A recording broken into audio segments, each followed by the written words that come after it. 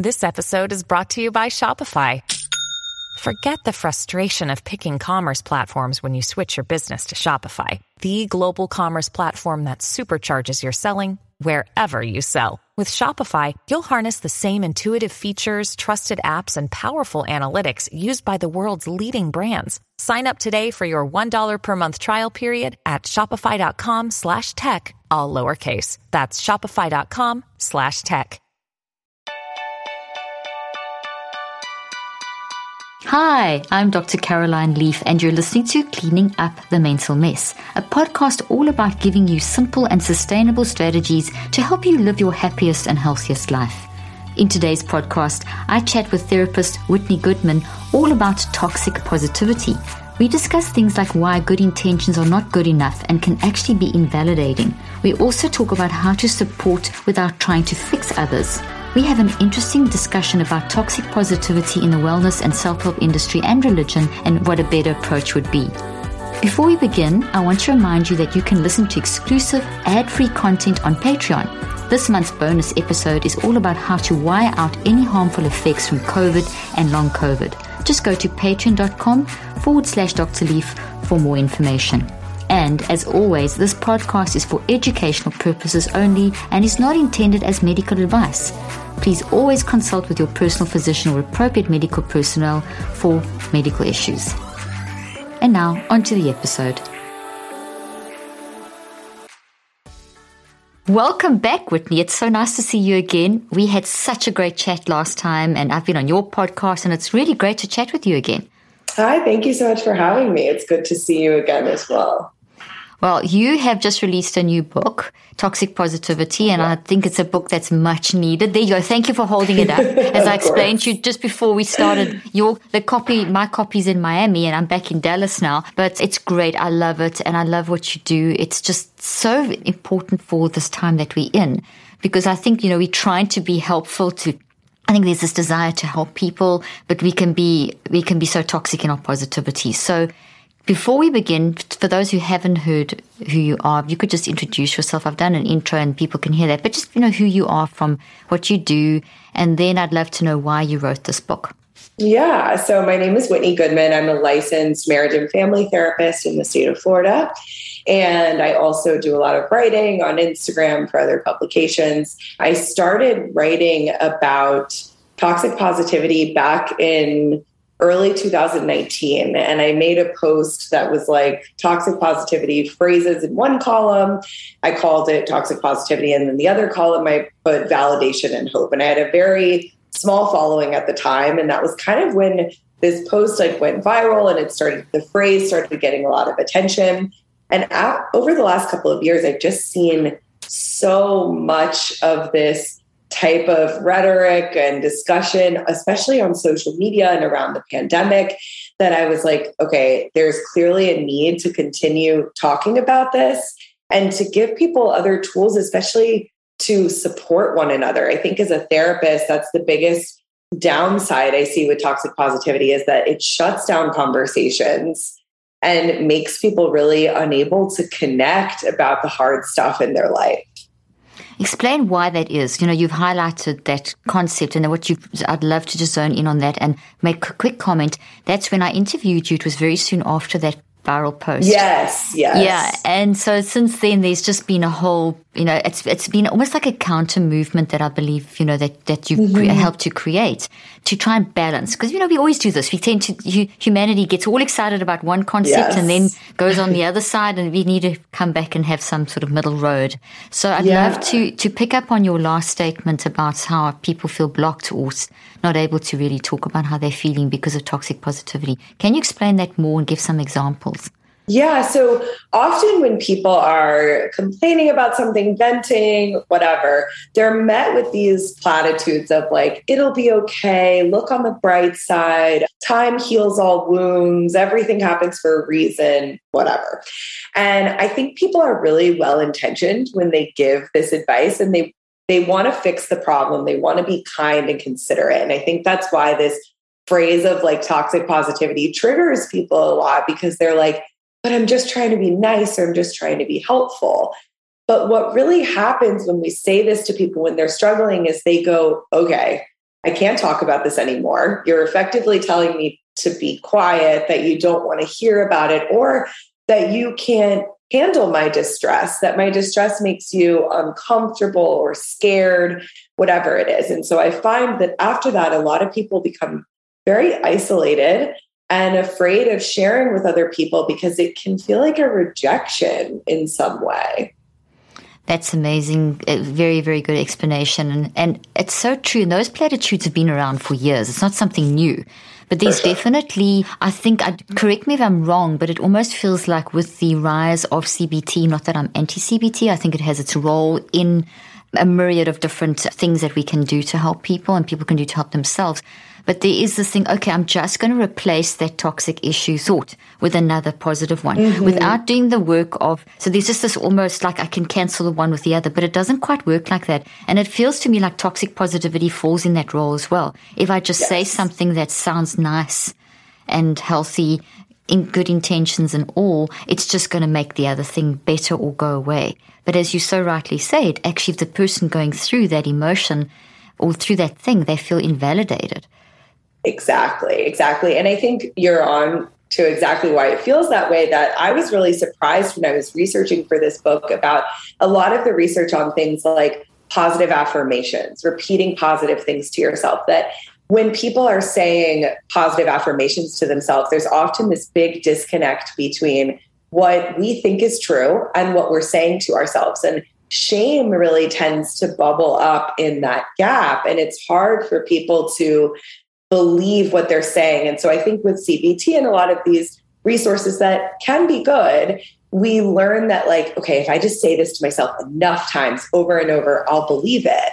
And I haven't found that to really be true in my own practice or necessarily in some of the research, especially for people with very low self-esteem. I am so pleased at how brilliantly you described that. And I love how you said the gap between what you're saying and what you're believing, because those positive affirmations, they're not terrible things. They're not evil or bad, but if they're used incorrectly, they can cause shame. As you said, the shame bubbles up in the gap, or the, what's wrong with me? Why doesn't this work for me? And I don't know if you also find this such an issue that people will wake up and they'll stand in front of the mirror and say these 10 affirmations, thinking if I say it enough times, I'm going to convince myself. But it's not enough. You can't just lay a Band-Aid on the wound. You have to actually find out why I need the affirmation in the first place. And I think that's what you dive into. So that gap is really a big arena that you work in, isn't it? Just the disconnect between the two, and then the gap of why you've got the need to say that the toxic positive affirmation in the first place. Right. Please correct me if I'm wrong, but that's how I understand your work. Absolutely. It's like, why can't we sit in that gap and experience the pain and feel it and be with someone? And I think we do this in relationships where we're like, this is uncomfortable. I just want to make it go away. So I'm going to tell you something nice. And we do it to ourselves where we're trying, like you said, to put a Band-Aid on the feeling and be like, I don't want to feel this. So I'm going to think of something nice and happy and it will go away. And often, like, that emotional suppression over time, it really just intensifies that feeling. And then we see all of these other offshoots of how we're managing those negative feelings now in really destructive ways. Oh, absolutely. Well, you wrote this book now to really unpack this concept and, just the whole concept of affirmations not really working and the cognitive dissonance that they create. And so your book unpacks this concept. So can you tell us, well, I think we know why you wrote the book, but why you felt the need to actually unpack this into a book, because it's a big concept and a book is a lot of writing. So there's a lot of experience that comes with this, which is amazing. So, tell us why you wrote the book and how you unpack this concept. I felt like the work I was doing on social media just wasn't able to have enough depth to really adequately cover this topic. And there have, of course, been people that have tackled this from different angles before, but I felt as a therapist, I was seeing this in a way of how it was impacting our relationships and how we felt about ourselves. And I wanted to give people actual tools that they could use to kind of get more connected with other people and with themselves. So the way I went about that was trying to tackle not just those phrases that we just mentioned, but some of these other areas that I think we really run away from, like distressing thoughts or negativity, complaining, positive affirmations, and really looking at all these different things that fall under the umbrella of toxic positivity and force us to constantly think that way. Is there something interfering with your happiness, always preventing you from achieving your goals? I know this happens to me, even though I work in the field of mental health, and I find it incredibly helpful to talk to someone I trust when I find myself in a stuck place.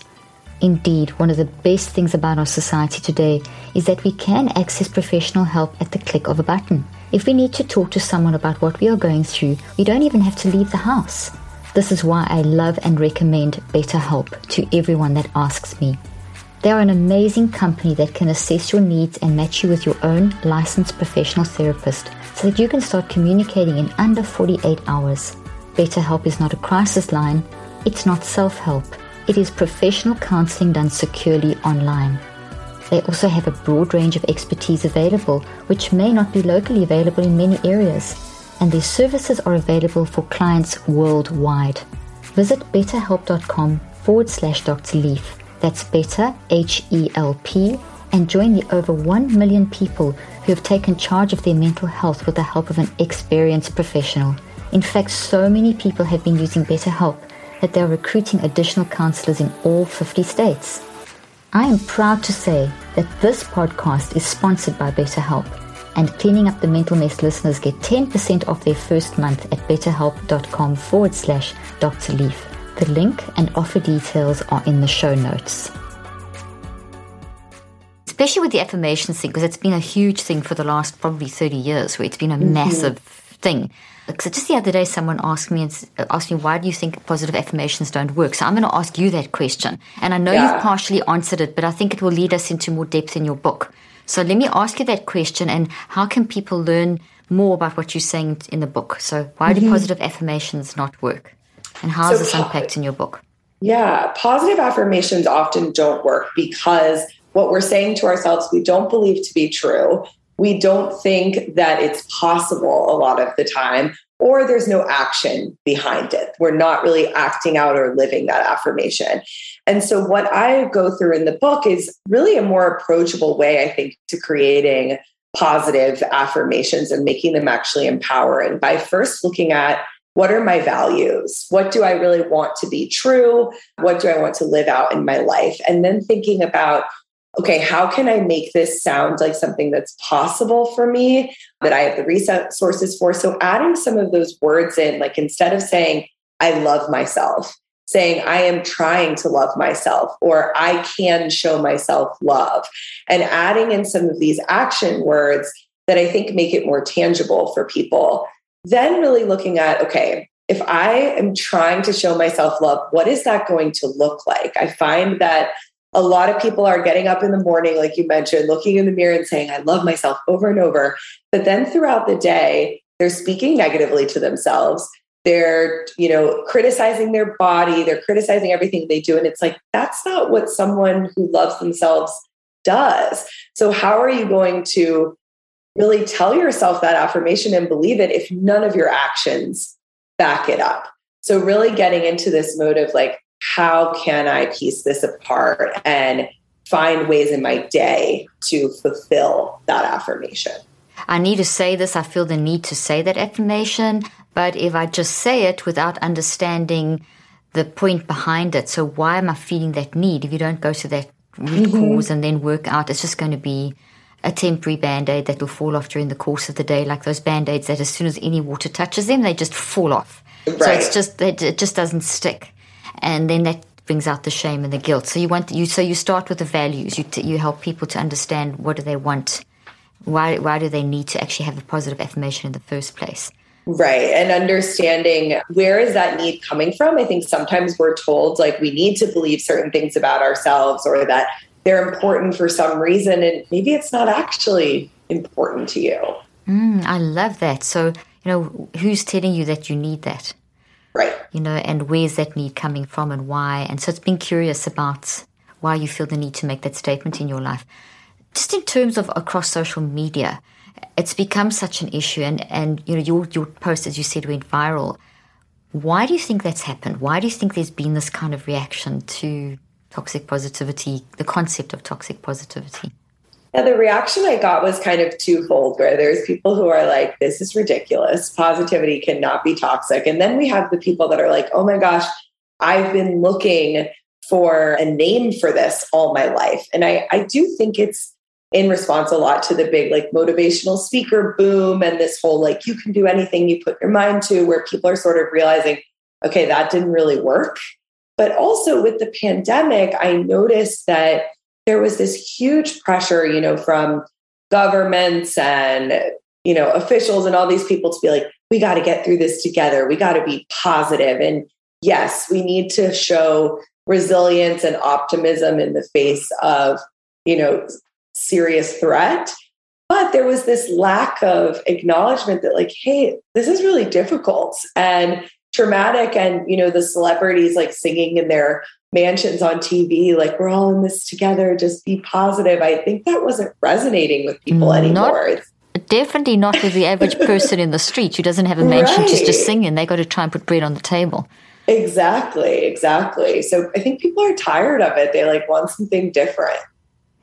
Real. Don't you think it's real? So you're not saying that positive affirmations are bad, nor am I. We're not saying they're bad, but we both saying that they're dangerous if used in the wrong way, in the wrong place.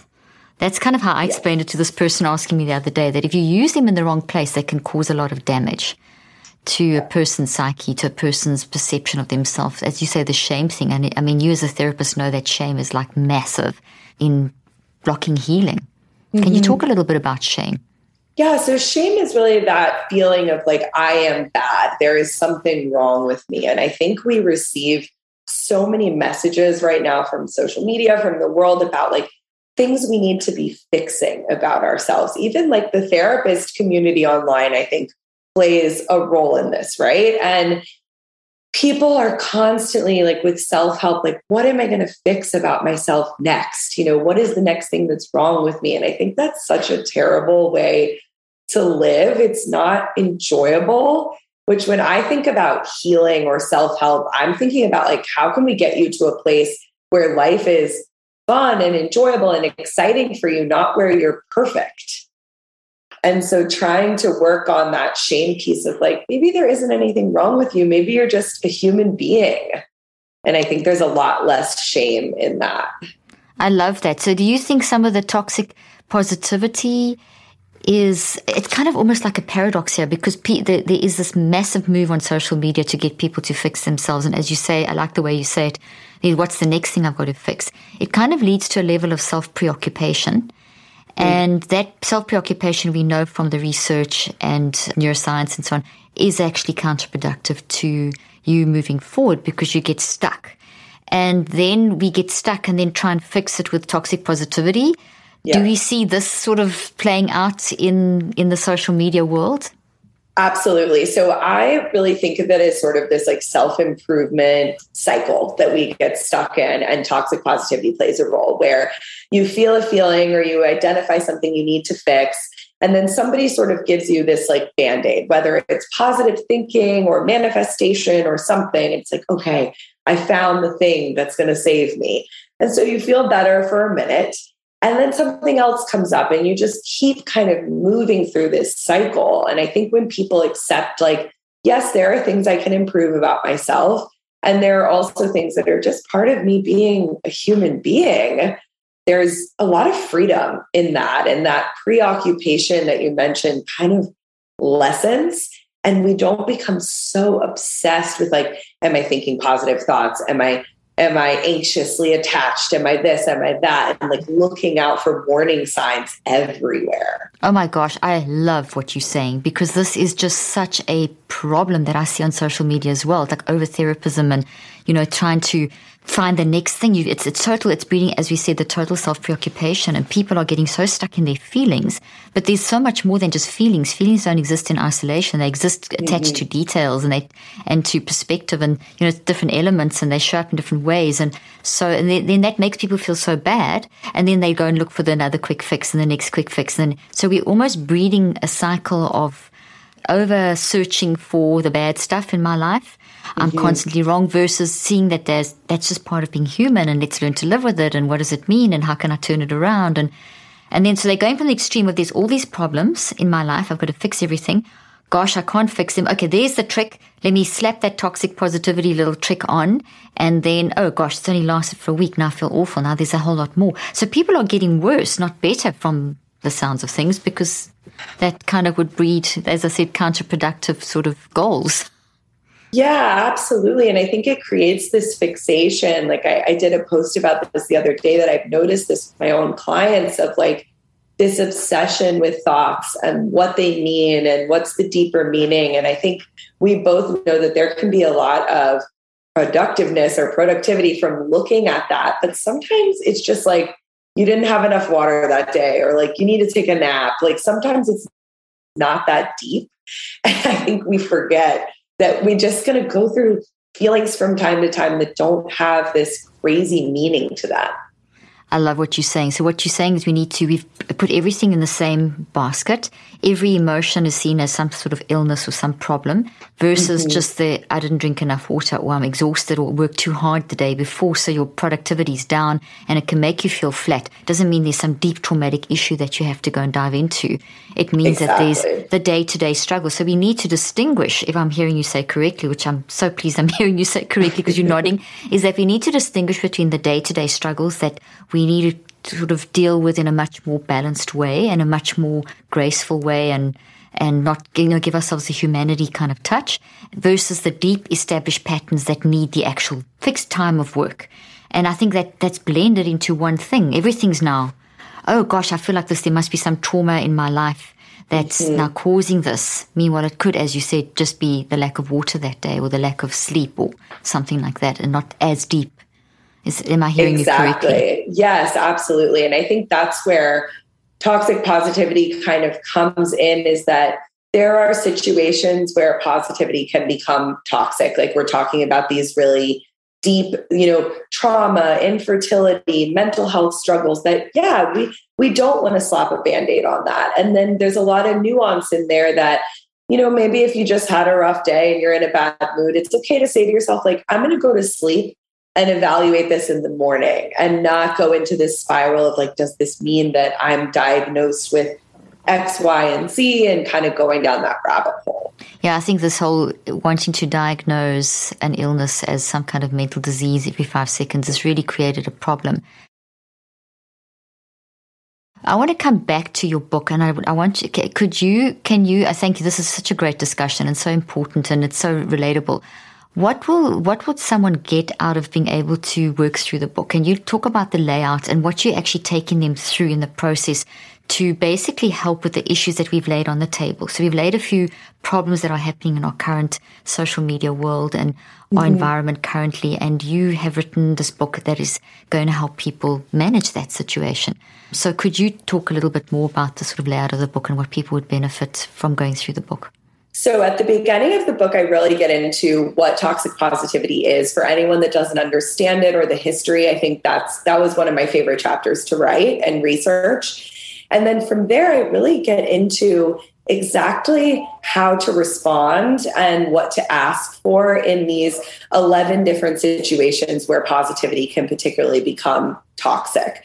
From there, I go into complaining, how to complain effectively, how to feel an emotion, especially like distressing emotions or things that are difficult for you. And after that, really looking at how shame can show up, how to use positive affirmations in a helpful instead of shame-inducing way. And at the end of the book, I just talk a lot about how toxic positivity has become really a cultural force, I think, that shows up in a lot of different areas around racism, discrimination, things like that, and how we can show up better in those areas. Beautiful. I love that layout. Let's talk about the last chapter first. I like the where toxic positivity can show up.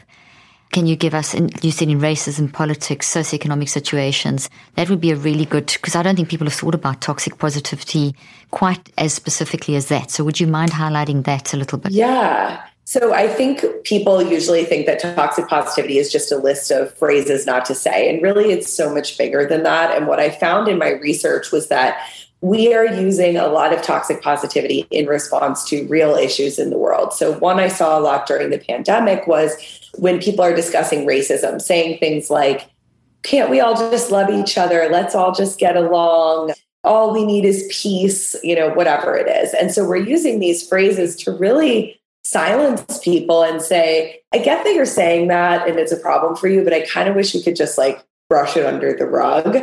And you see this very often throughout the research that toxic positivity was a force in the eugenics movement, eliminating people who had trouble regulating their emotions from society, using it to reinforce ableism, things like that I was really shocked, to be honest, how deep this goes. And I think it's one of the most surprising chapters of the book. Wow. And that goes to the current psychiatric movement where, people are sort of locked away, or I know that sounds extreme, but it does happen where people are pushed into a box and into a corner and labeled and diagnosed because of what it does to society, be uncomfortable with someone, breaking down or, not being what we say is normal. Would that also fall into that? As you described that, I immediately thought of that's why I wanted to ask you about that chapter, because that's how I saw that as well as a big issue. For sure. And we can see that in the sense that we have certain things in society that are labeled happiness inducing and things that prevent happiness. And so a lot of that can be looked at people who have been diagnosed with mental illness, people who are disabled, all these types of people that we're we kind of don't want to have them in the public eye unless they're doing something inspirational and they've overcome the odds and we can sort of celebrate them. Otherwise, we don't see a lot of stories about people just living normal lives, who are maybe living with something or struggling with something. And I think that has a lot to do with wanting everything to be positive and happy. Gosh, you've hit on something that's really touched my heart, because I'm 38 years in this field. And I started practicing nearly 35 years ago. We had a policy or a philosophy of inclusion.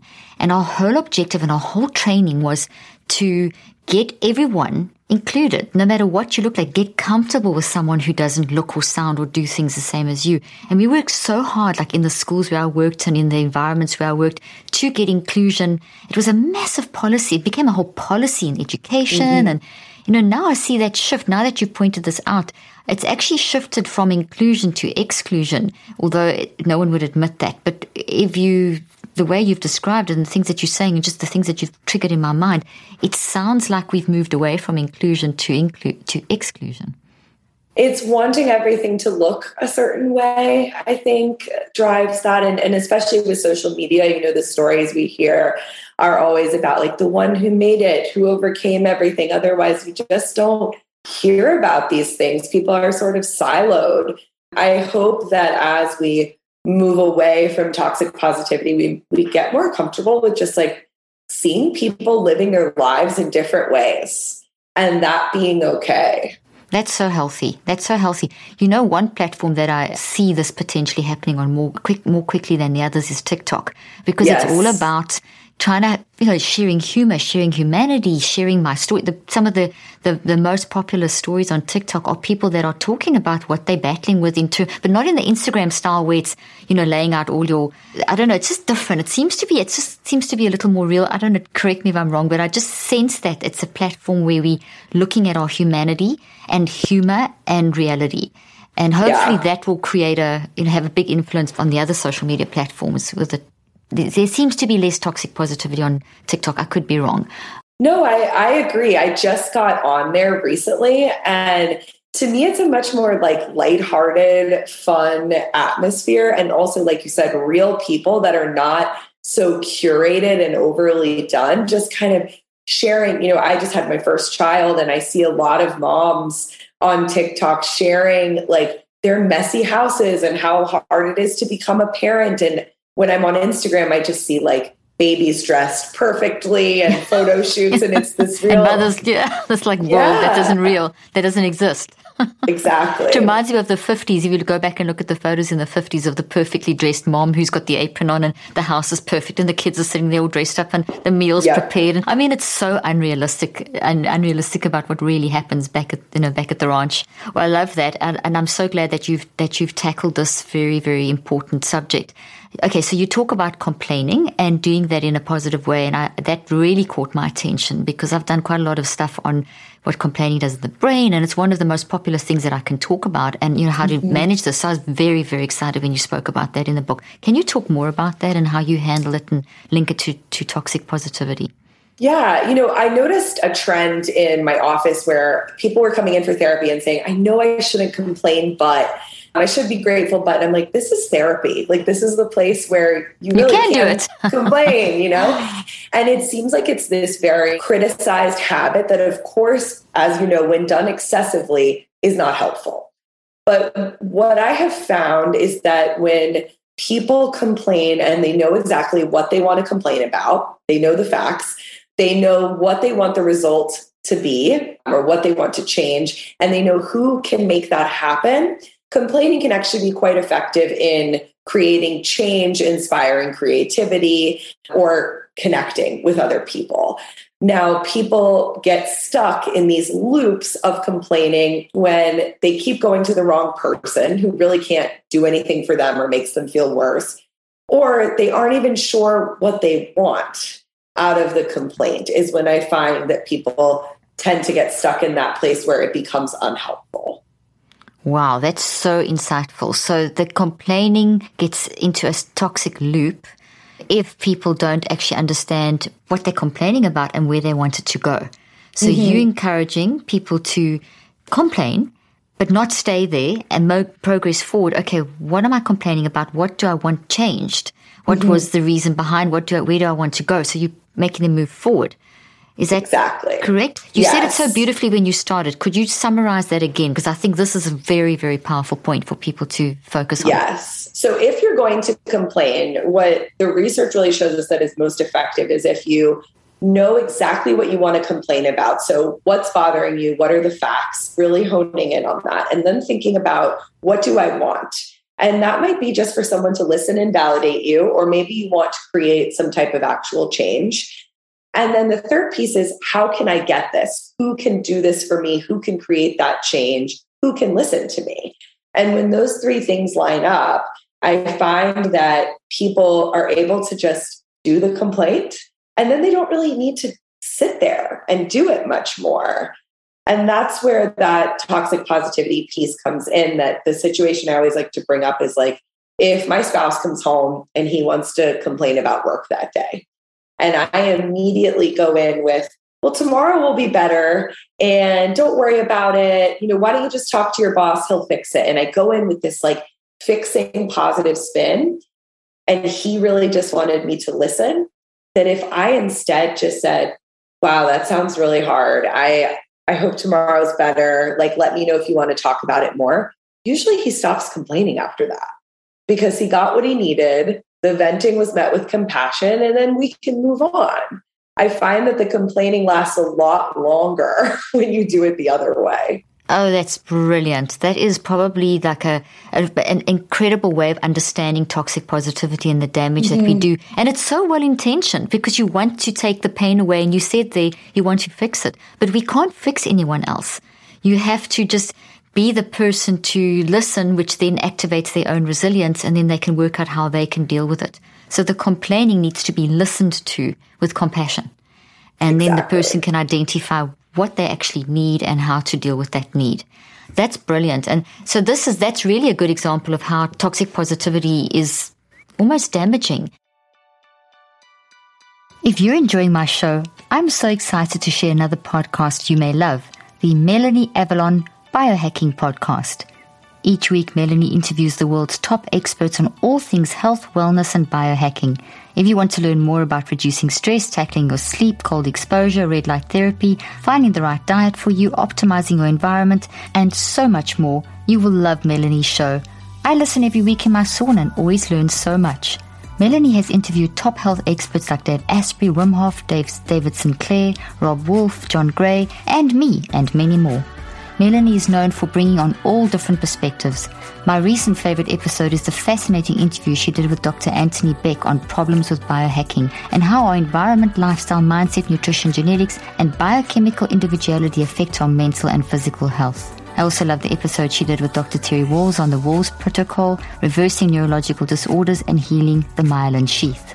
Learn all about life-changing science, tips, tricks, and hacks in the biohacking world with the Melanie Avalon Biohacking Podcast. Visit melanieavalon.com for episode lists and transcripts, and search for the Melanie Avalon Biohacking Podcast on Apple Podcasts, Spotify, or wherever you listen to podcasts. You can also join her Facebook groups and follow her on Instagram. Just search for Melanie Avalon. The link and details will be in the show notes. So here's the big question. Why do you think as a society, and I think we've done this for generations, why do you think and okay, you've named it and it's now become a thing, but why do we as humans, and I know it's well intentioned, so I want the deeper answer. I know people have good intentions, and I know that this has been done for centuries. It's kind of how humans function, trying to make things better and fix.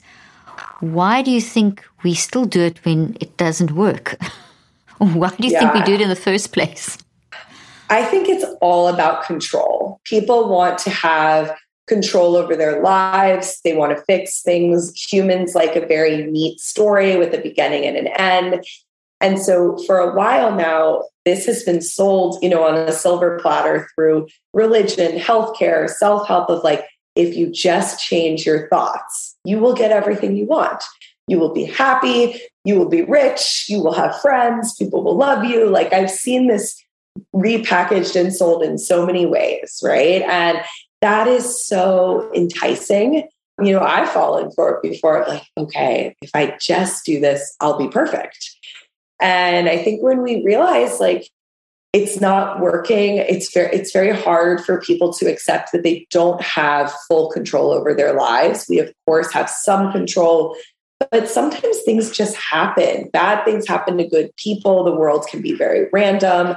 And I think we're all trying to make sense of that in our own way and assert control over that really scary reality. So people have responded to that very random nature of life by trying to do the sort of packaging of the last few years of, Secret and the law of attraction and just and affirmations, and all coming with elements of truth, but used in a way that is actually, as you said, enticing, because it sounds like, okay, that's the way to fix it. And I love that you've said, because thoughts are what we build from experience, and it's how we, from the thought we show up. But that's why I always talk about the fact that we need to reconceptualize. You can't swap a thought. You can't take a toxic thought and just swap it out for a positive affirmation or another thought. You have to go and see the need. Okay, I'm complaining. That's an action. It's coming from a thought. What is the need? You have to reconceptualize that. And that means it still stays with you. It doesn't mean that bad work day goes away. It's still there, but you've made it work for you. Like you described with your husband, you've taken, or your partner, or whoever you created a situation. If someone comes in and complains, whatever, by listening, you have allowed them to embrace and process and reconceptualize versus just, oh, don't think about that. Think about this. And that's the danger, because it creates the gap. And that gap creates that sense of dissatisfaction or edginess, or things are not quite right. And it's unstable. So people won't stay there. Yes. Yeah. What you're talking about is so accurate, that like we have to create a new story, a new belief, a new understanding, not just this like, okay, I had a negative thought. Now replace it with a positive one, because I hate that kind of teaching. Yeah.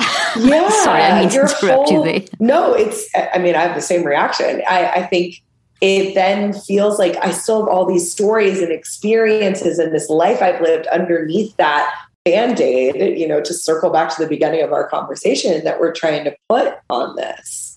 Well, I'm sure, Whitney, just hearing you say that, you probably cringe when you see some of these conferences that are thousands of people go to, and they pay thousands of dollars, and the people that are running the conferences or running the concepts or the pyramid schemes, or not even the pyramid schemes as much as just the sort of these people, these leaders, these gurus, and they're standing up there saying, if you just write it down and believe it, you're going to get it. There's so much danger in that, because they're seeing that person on the stage and saying, I wrote this down and look where I am 5 Rolls Royces later. And, and that's toxic positivity, isn't it? I mean, that's a real, and there's so much of that. And the only people really getting more Rolls Royces in the case is the person standing on the stage.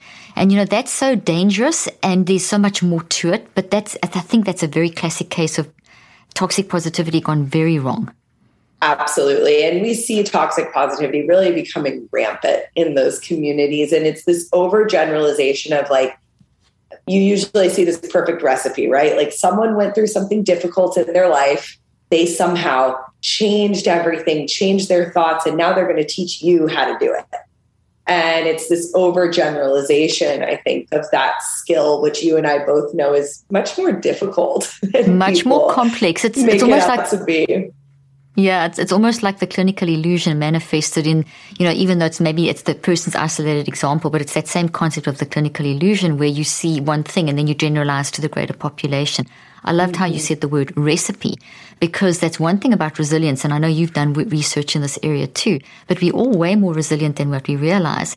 But that resilience that you activate for this experience doesn't guarantee that you're going to carry that exact same formula into the next experience. And that's for you as the individual. So how can we identify the traits of resilience or the traits of that's in itself quite toxic, because there's general positive and you can make a 500 list of all the things that X person got through to get through that struggle. But if you try and match those in a recipe format into your next struggle and it was their struggle, it's not going to work very well. And, that's what the research shows. And people don't talk about this enough. That's why I love your work, because people don't talk about the fact that if you follow that recipe of toxic positivity, the concept of toxic positivity being follow the recipe of someone else's success, it's not going to work for you. Then you feel shame. That whole gap thing again. Exactly. And you keep thinking okay, back to that self-help cycle, okay, this one didn't work for me. So now I'm going to go to this person's recipe or this person's thing. And we're not looking at what makes us unique and what we might need, to kind of tailor it to us. That's amazing.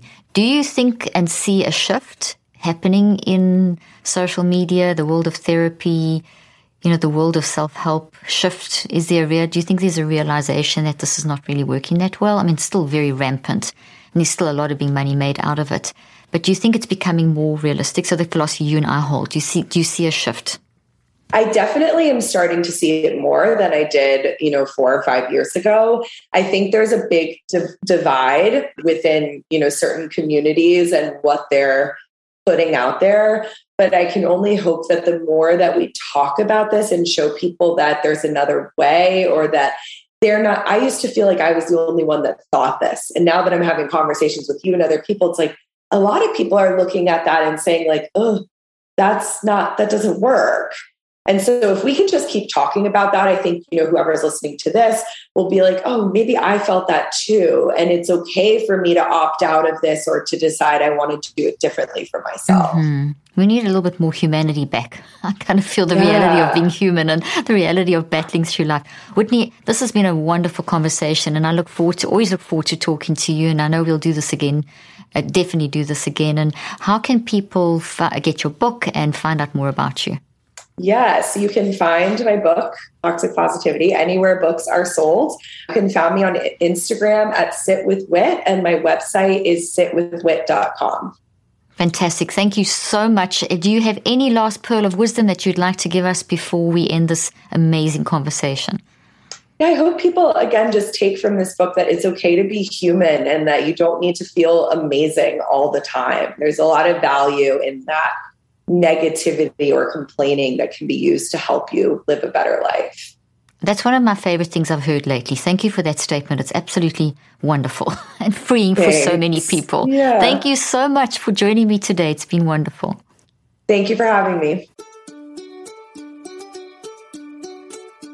I hope you found today's podcast interesting and helpful.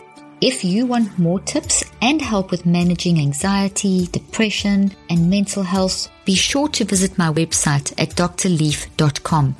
And to sign up for my weekly newsletter, where I also include a schedule of my speaking events and so much more. And follow me on social media. I'm on Twitter, Facebook, and Instagram. Just look for Dr. Caroline Leaf. Also, I love seeing all your posts on social media about this podcast. I love seeing what resonates with you and what you've learned.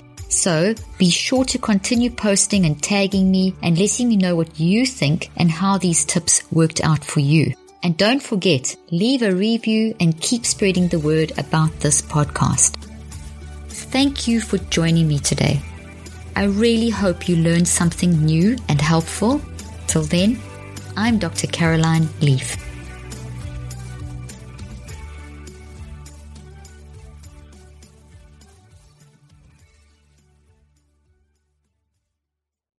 This podcast represents the opinions of myself and my guests. The content here should not be taken as medical advice. The content here is for educational and informational purposes only. Please consult your healthcare professional for any individual medical questions you may have. While we make every effort to ensure that the information we are sharing is accurate, we welcome any comments, suggestions, or corrections of errors.